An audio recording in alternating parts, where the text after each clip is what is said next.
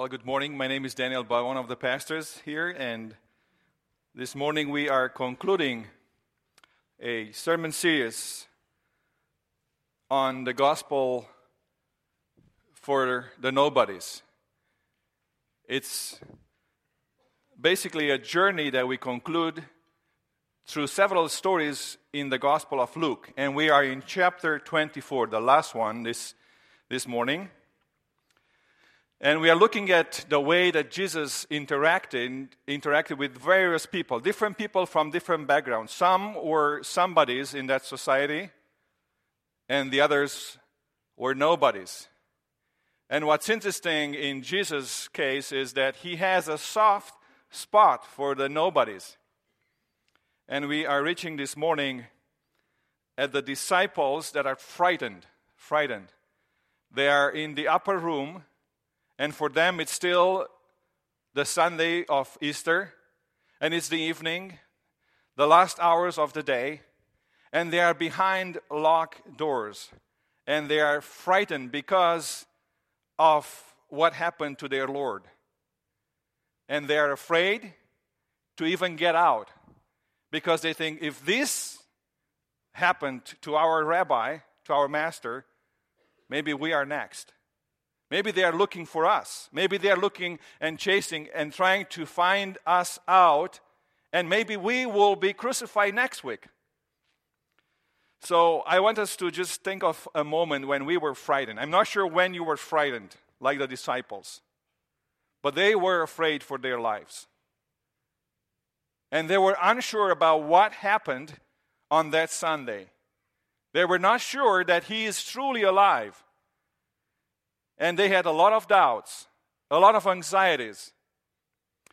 And it depends sometimes where you grew up. I grew up in Romania, and in Romania, we grew up with this idea, and that's how I was through middle school and elementary and high school. I thought that we are supposed to suffer for Christ, and one way or another, things will go from bad to worse for Christians, and we are going to have to pay a price for our faith. And in the end, we were expecting, like Jesus, suffering. Even when freedom came in 1990, after the fall of the Berlin Wall and stuff, I was in school there and in the college, and somebody asked us, so what do you expect from life? And we were the first generation coming out of the Cold War. We were young and still, and about 90% of us said we expect suffering from life. And the teacher said, why do you expect suffering? Because I expect blessings. And it's just a matter of where you live. If you today go to North Korea and you ask a Christian in North Korea, what do you expect from life? They will say, we expect suffering. In fact, we are even wondering why we are still free and not arrested or whatever, not in a labor camp. Because that's how you live. The context in which you live determines a lot of how you look at life. But I was in a context in which we were Christians and we were weird, peculiar people. Because the government, the policy, the school ideology was everything against God. There is no God. There's no afterlife. There's no life of the soul. There's no Jesus coming to us on Christmas. There's no Jesus raising up or being crucified on Easter, on Good Friday, and then rising up on Easter days. No, those things, the church, faith, and everything else is just a creation of your imagination. And that's where I grew up. And I want you to see that in Luke chapter 24, the whole chapter basically contains three major stories. And Pastor Ron went through two of them already, so this is the last one. And all of these stories contain this structure. And I want you to look at this structure. Basically, it's a structure that if you go home and you want to study them, they follow this confusion. It starts with confusion. It moves to rebuke, to teaching, and then to mission. And you can go home and if you want to just look at all of these four elements in the stories. But it starts with confusion. It starts with a time of confusion. And usually confusion arises when things don't turn out the way they were expecting. we are confused, and they were confused when things did not turn out the way they were expected. They were very surprised that Jesus, their Lord, was arrested. The woman at the tomb, if you remember, that's the first story. And Pastor Ron looked at that on Easter Sunday. The woman at the tomb, they go at the tomb, and what happens? You know, they found the stone rolled away, and they did not find the body of the Lord Jesus. They are so confused. They say, what is going on? We came here to worship and to kind of take care of our Lord and to embalm him and to make sure that he's prepared for burial and for the long stay in the tomb. And everything is unexpected. And they are confused because things don't turn out the way they were expected. But do you see who is basically going first to the tomb? The women. And who hear first the news that Jesus is alive? The woman. In that society, there were nobodies. They were nobodies. They couldn't go to a trial and testify because their testimony was not valid. They imagine things. They say things that nobody believes. You cannot trust them. The women in that society were so nobodies that Jesus wants to deal with them. And in fact, who sees the Lord first? The woman. They meet Jesus right there at the tomb the first time. He comes to them. And he says to Mary, Mary. Calls her by name, Mary. Mary, and Mary, you know, first of all, she's confused, you know, right? She thinks that he is the gardener. But if you are a woman this morning, we will not spend time on that, but I want you to know that we are all in this spiritual journey. And sometimes we move from this confusion to certainty. But if you think of confusion, it is the women who first of all, they were confused, but first also saw the Lord, the risen Lord. And I'm not sure what's your confusion, what's your doubt, but if you are a woman here, whether you are married or single, whether you have or not friends, whether you feel like somebody or like nobody, Jesus says, I love you. That is his message. I died for you. I want you to know that you are precious to me. And whatever else the world says, disregard it. And look at me as your Savior, as the risen Lord. I came and died and I rose again for you. And there's no greater love that you can have but my love. And I love you eternally. I will not let you down. I will not let you down. I will stand by you. And in fact, I give you a mission. Would you tell my disciples, the men who think that they are, the disciples that are important, right? Would you tell them that I am alive? Tell them to go in Galilee and I will meet them there. They have a mission, right? They have a mission. And then look at the disciples, the two of them on the road to Emmaus. And this is what Pastor Ron looked last Sunday, right? We don't even know one's name, He's like a nobody. He is really a nobody because we don't know his name.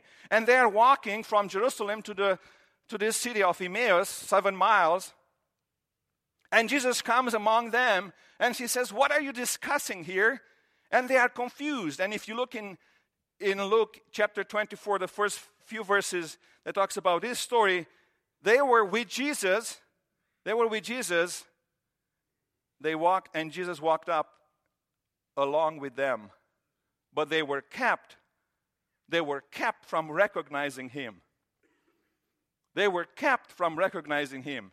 And at the end of the day, when they sit together in a house in Emmaus, they suddenly recognize that this is a special guy. What was he doing? He opened our eyes to see him. But then he suddenly disappears. And they rush back to Jerusalem, but they are still confused, right? I think this was Jesus, but we are not sure because he disappeared. And this is not a story, the third one is not a story, but it's just one verse. And Peter basically, when Peter hears this story, he rushes to the tomb. And this is what the verse says. He got up and ran to the tomb. Bending over, he saw the strips of linen lying by themselves. It's not a big story with Peter in this chapter in Luke, but it's a big story in John, chapter 21. It's a huge story there. But look what Peter said, and he went away from the tomb, wondering to himself what had happened. Peter is a Christ denier. Can you imagine Peter hearing the news from the ladies, from the women? He is alive, and he says, how can he be alive? I denied him 3 times. I saw him dying. I saw him on the cross. We put him in the tomb. I betrayed him. And maybe they just buried Judah. Because it's very clear that only the 11 are here. But Peter is still confused. Peter is still confused, and he is a nobody. He is the greatest nobody among the disciples because he officially, openly in the temple courts denied Christ 3 times. The others at least didn't do that. They ran away. They said, we don't want anything to do with this guy who is arrested now. They ran. But Peter cannot follow him from a distance, and he was caught in this plot. And maybe you too, this morning, you deny Jesus somehow. And it's a pain of denial. Is that shame? Is that just, it's a humbling experience when you do that. Because you feel how broken, how unfaithful you are, how frail your faith is. Jesus said to Peter, Peter, I prayed for you because Satan has asked to sift you like wheat or like grain. But I pray for your faith so that your faith will stay, because if I wouldn't have prayed, basically Jesus says, you would just lose it. You will drop out like Judah. So I pray for you, Peter, so that you can come back. And he does come back. That's why he wants to go to the tomb. He says, if he's alive, I want to go back and repent. I want to go back and confess. I want to go back and say, forgive me, Lord. I am a wretched sinner. But the whole confusion there is created by this news that is somehow too good to be true for them. You see, when women came back, the disciples, they did not believe their word because it seemed to them like nonsense. Have you ever talked to somebody about the gospel and it seemed to them like nonsense? Like I said, in my childhood, no matter who I told the story of Jesus, they will look at me and say, okay, can you tell me more? And we'll spend sometimes an hour. And in the end, they still say, wow, that's what a story. What a fairy tale. And you believe that? And that's what you guys believe, you Christians? It's nonsense. For a mind that is not transformed by grace, and that's what we Reformed people say, if there's no grace working in somebody's heart, there's no light, there's fog. There's this cloud that covers their eyes. The 2 disciples on the road to Emmaus, they were blinded to see Jesus. He was right there, but they were blinded. And the world is in darkness, lives in this darkness. And that's what our prayer is here at Hillside, that the Lord will open our eyes to see Him and will bless our city, our friends, our families and neighbors with the light of the gospel, that they will see. You see, we want people to make sense of the gospel, to click with them. And you never know when it does. And sometimes it is a long process. You see, everybody is frightened in the disciples. Even the disciples who were with Jesus 3 years, the 11 now are together in this upper room. And they are frightened because while they were still talking about this, Jesus himself stood among them. He did not knock at the door. They didn't see him coming. No, he just stood among them. And they are so surprised, and they were startled and frightened, thinking that they saw a ghost. They say, this is impossible. Well, who are you? And it's Jesus, the Lord that they just served and spent time with. And they're still frightened. They still feel nobodies in the presence of the Lord of the universe, right? In the presence of the King of life, the one that says, I am the resurrection and the life. In his presence, they are still startled and frightened. And they think this is a ghost. It's still nonsense for them. And they say, no, it cannot be. It's not this way. The Messiah is a powerful guy, not a weak guy. There is no cross for the Lord of the universe. He cannot suffer and die like a weak person. So they are frightened, confused. And Jesus says to them, peace be with you. Peace be with you. Whatever the circumstance, whatever the confusion, his message is, peace be with you. You see, back home, and I'm sure in many other circumstances, people greet themselves at church, brothers and sisters, with peace. And that's why I grew up, peace of Christ with you. Here we say different words, but that was our word, peace, peace, peace, peace, peace of Christ with you and with you too.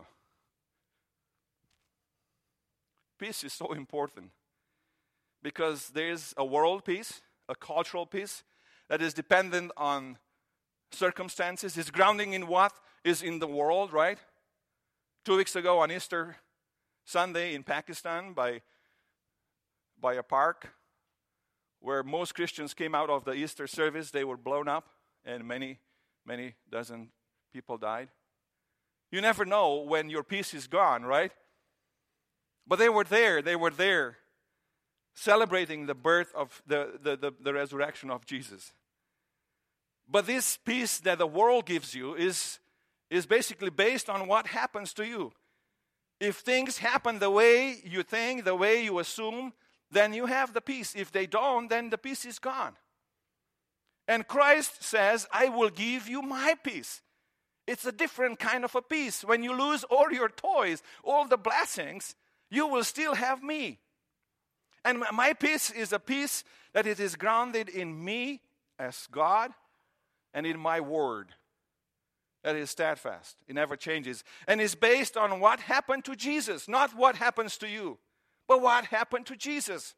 That's what we do every year. We go back to Christmas, we go back to Good Friday, and we go back to Easter Sunday.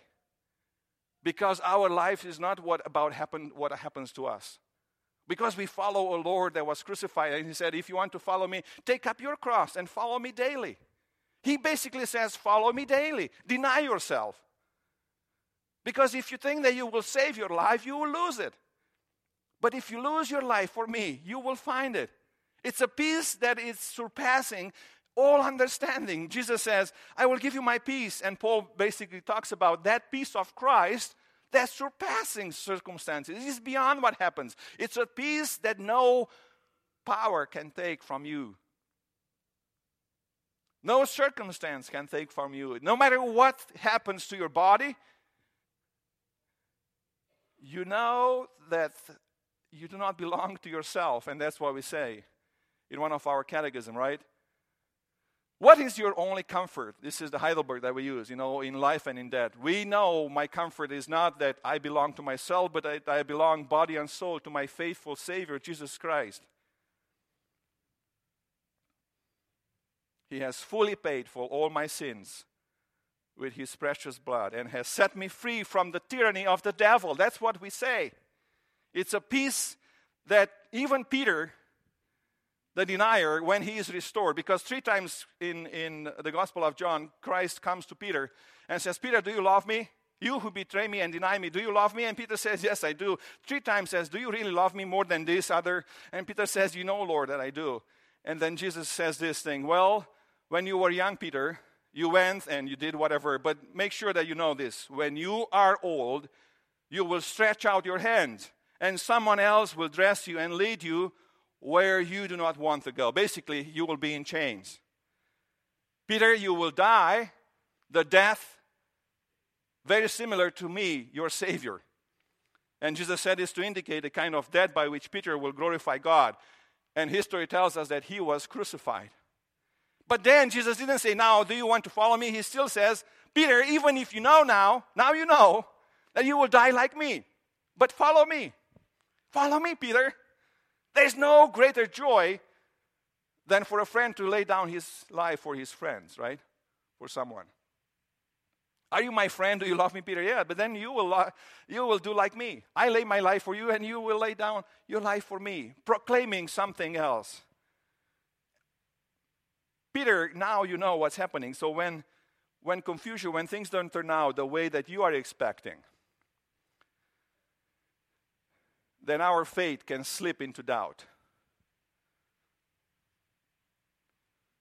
Because we have expectations, right? And faith can slip into doubt, and we feel somehow that God owes us. We feel that He forgets us, that He doesn't love us anymore. How can you let this happen, Lord? If you really love me, why would you let this happen to my family, to my body, to the body of my father or child? And it's a valid question, because we feel that He can do things for us that He sometimes decides not to do. So what confuses you? What confuses you? What is the thing that confuses you? And many people have said this: when I try my best to follow God, this is what confuses me. I try my best to follow God. I try my best to be faithful. And yet I still have to deal with so much stuff, with so much problem. I still feel the stress at school or at work. I still feel a nobody. I go to school and I feel a nobody. I go to social events and I still feel a nobody. And it gives me so much stress. I'm not invited. I'm not part of the club. I go to my workplace and it's just terror. And every day is a day when I think I'm going to quit. And I ask, Lord, what is the stress in my family? I've been faithful to you, right? From my childhood, I follow you. But why do you allow so much stress in my family?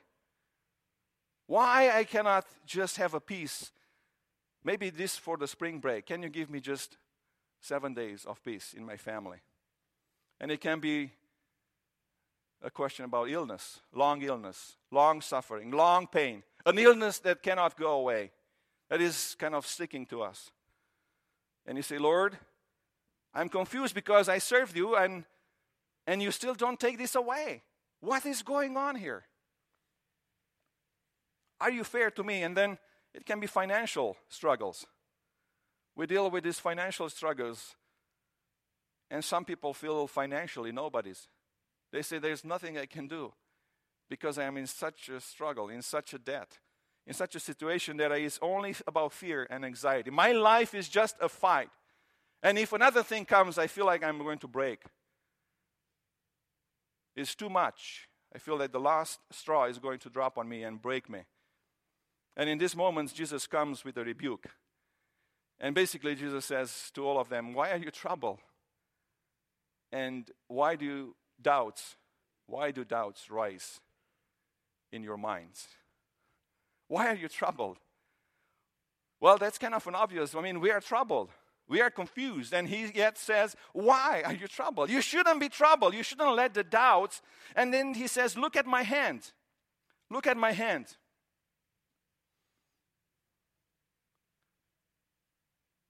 Do you see that it's still me? Touch me and see. A ghost does not have flesh and bones, as you see that I have. And then He says, do you have any food? Let me show you. And then they give Him a broiled fish, and He eats with them. You see, the battle is always for the doubts in your mind. The devil is after our mind, and he wants to take away our productivity, for instance. He wants to make sure that our mind is preoccupied with things that are useless, that are no good. Doubts, confusion, it's his skills, his schemes. And he diminishes your passions, your focus. He makes us focus in so many things that nothing gets done. That we are not sure what's important and what's not. And we think that it's important for us to win little battles that are non-important, non-essentials. And we major in those non-essential, and we waste our life and our time fighting for battles. We should let them go. And he makes us doubt ourselves. And we say, no, I am a nobody. He makes us feel in our mind, in our emotions, that we are nobody, we no matter, nobody loves us, nobody cares for us, there's nothing good happening for us. And He drowns us in our circumstances. And He makes us in the end doubt God, and He steals our peace. The devil is after each and every one of us. And his purpose is to take away that peace. That's why Christ comes and says, peace be with you. Peace be with you. Remember that story of the 19th century? Was a guy, Spafford, a friend of Moody, and his family went across the ocean, and they were in a boat that crashed and died. And he lost his daughters, his children. And then he wrote this song and this hymn that we sing today. When peace like a river attended my way, when sorrows like sea billows roll, whatever my lot, thou hast taught me to say, it is well with my soul. That's what we all want to get to the point where we say, though Satan should buffet, though trials should come, and they do come, let this blessed assurance control your mind, control my mind, control my soul. Let this blessed assurance control me that Christ has regarded my helpless estate and has shed His own blood for my soul. Therefore I can say, it is well with my soul. It is not well because I am out of the storm. It is well with my storm. It is well with my soul in the storm. David, the psalmist, he says, the Lord is my shepherd. I shall not be in want, because in facing my enemies, in front of my enemies, He lays down a table for me and invites me to eat. Have you ever eaten in front of your enemies? It's so hard to eat even when you know that somebody is looking at you, right? Or paying attention to how you chew or whatever. But to eat in front of your enemies. He lays a table, He says. He is with me even when I go through this valley of the shadow of death. And Jesus explains to them, basically He says, there's teaching here. He says, everything, this is what I told you while I was still with you, before I died. Everything must be fulfilled. Everything must be fulfilled that is written. Basically, He reminds them there is a plan, and the plan is in the book. Where is the book? And they says, was written in the law of Moses, the 5 books of the Decalogue, we call them. The prophets, all of the prophets, and the Psalms. The entire Hebrew Bible, the Old Testament. And Jesus says, all of those books tell about me. All of those books tell about me. I like, again, why the Heidelberg Catechism says, how do you know these things about salvation, about God loving us? And question 19 says, how do you come to know this? And he says, the Holy Gospel tells me, God Himself began to reveal the gospel already in paradise. In paradise to Adam and Eve. Later, He proclaimed it by the holy patriarchs, which is basically the law of Moses and the patriarchs. And then in the prophets, and portrayed it by the sacrifices and other ceremonies of the law. And finally, He fulfilled it through His own, their Son, which is the New Testament for us, the Gospels. Luke chapter 24. Dispelling this confusion by rebuking them and teaching them and saying, everything must be fulfilled. It's a plan that God has shared with you. We have the plan. And He is fulfilling that plan in history. And then He opened their minds to say, so that they could understand the Scripture. You see, we still need that illumination. The same Holy Spirit that inspired the law, the prophets, and the Psalms is the Spirit that illuminates our minds. I remember when somebody said this at one of our Alpha, or now God Questions, and she said, many years I was confused. I was listening to the sermons in the church, but they made no sense to me. I read the Bible, but I could not understand it. And she said, it took a lot of Christians that loved me, a lot of time. And it took years until I started to feel that God loves me. And now I read the Bible, and I love it because it makes sense. Sometimes this process is a long process of seeing clearly And then Jesus finally, when we see clearly, he says, now you have a mission. This message, he says, this message will be preached. What message? The repentance for forgiveness of sins. This is the message. You need to repent. Remember, even in the Old Testament, Jonah was sent to Nineveh, which is today's city of Mosul, and the same message, repent, or the whole city will go in flames. And it's a message of forgiveness in Jesus' name, in what he did. And it's to be preached to all nations, and that's what we try to do, to preach to all nations as a church here, as partnering with others in Cuba or Mexico or Myanmar or everywhere. And basically Jesus says, now you are those preachers. You are the messengers. Go and preach this message. And it's always about perspective, right? I remember there was this story, I'm not sure if you heard of him, Andrew White. He was a British citizen, and he grew up in England, and in 1985 he worked as a medical in anesthesiology, in the member of a cardiac arrest team, but then he felt a call to ministry. He went to school and he became a minister in the Church of England in 1990. But what happened to him about 8 years later, at 33 years old, he was diagnosed with MS. And because of the MS, he was very puzzled. 1 year earlier, his brother died, just washed in a river. They didn't know how he died, but in 97, 98, he was diagnosed with MS. So in about 5 years, he was declared by the Archbishop of the Church of England unfit to have a parish. They say you cannot anymore have a church. You can stay a priest or a minister, but you cannot have a church. By that time, he was having 2 kids of his own, so he was interested in the Middle East, in the peace between Jews and the Palestinians, and he studied a lot and wrote even books about that. And then he said, now, because there's no parish that I can serve, I'm going to move to the only church in Iraq, which is in Baghdad. And I'm going to be a priest there. They will take me with MS. And they did. And he started a wonderful ministry there. And he blessed the people. And about 10 years later, he was known worldwide as the vicar of Baghdad.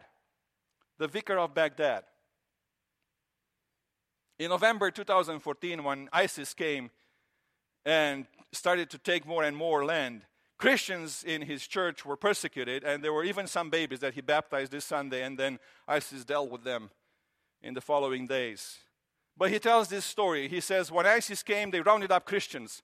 In fact, in one single year, he lost about 11 staff members to ISIS from his church. Hundreds of people were killed. But he says ISIS came and rounded up Christians, divided them in adults and kids, and went to the adults and said, you know what? If you do not turn to Islam, we are going to slaughter your kids right here in front of your eyes. And he said, what parent can resist that? What parent can say differently? So they caved in. The parents caved in. But he said the next day, ISIS went to the kids and said, you know what? If you do not follow Islam, we are going to slaughter your parents in front of your eyes. And he said the children, in their honesty, said, but there's nobody else. We follow Joshua. We follow Jesus. He talks to us. He loves us. There's no other Lord that we want to follow. And the kids were faithful. And they paid the price. And they paid the price. It's all a matter of perspective, right? You say, well, today we don't have to suffer. But look what happens in the world. It's all a matter of perspective. And we all are in this journey, right? From confusion to kind of certainty, to believe. And I like this picture that we use.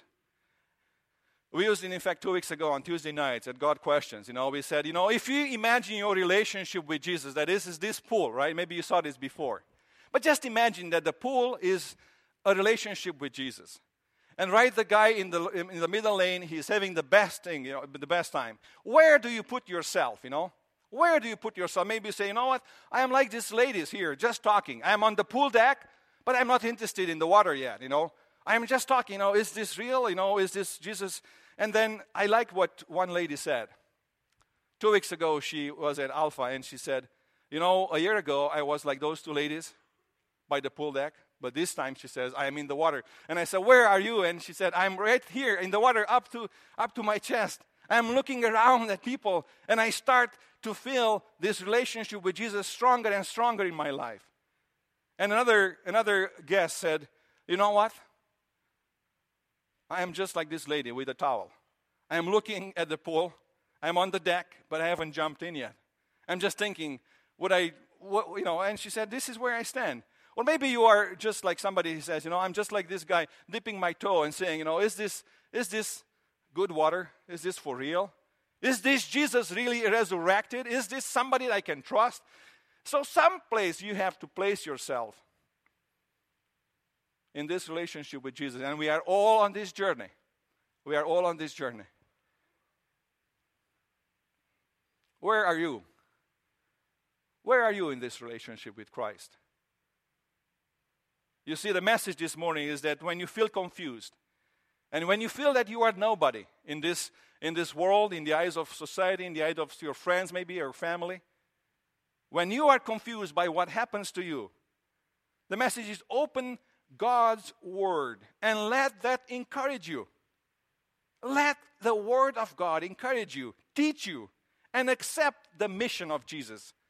To say, you know what, my mission is not just to take care of my own troubles, but my mission is to tell the world that there's a guy, there's a Lord, a Master who took all of the troubles of the world and He solved them on the cross.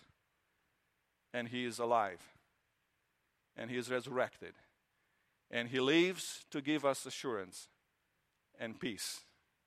And He tells to us and to the world, I give you this peace. Not as the world gives you, but a peace that surpasses all understanding. Let us pray. Father, we give you thanks for Jesus. This morning we give you thanks that you call us to deal with our confusions and our struggles. And yet you call us to trust in your word. So this morning that's what we do. We follow the teaching of Jesus. And we go back to your word and we let your word inspire us, encourage us, lift us, and open our hearts and minds so that we can embrace your word fully. May it be our guide, our mirror, the mirror of our soul, and the light on our path. Because we trust in Jesus, in His gospel of repentance. And that's what we do this morning. We repent of our sin and we ask that you will forgive us and lift us up with Christ Jesus in the heavenly places. Because we pray all these things in His name. Amen. Would you please stand and receive the greeting of the Lord as we, the blessing. As we leave this place, make sure that if you need somebody to pray with you, there's a prayer room to my right. Make sure that you use that. And as you leave this place, may the peace of Christ, the love of God the Father, and the fellowship of the Holy Spirit be with you today and in the coming week. Amen. You may go in peace.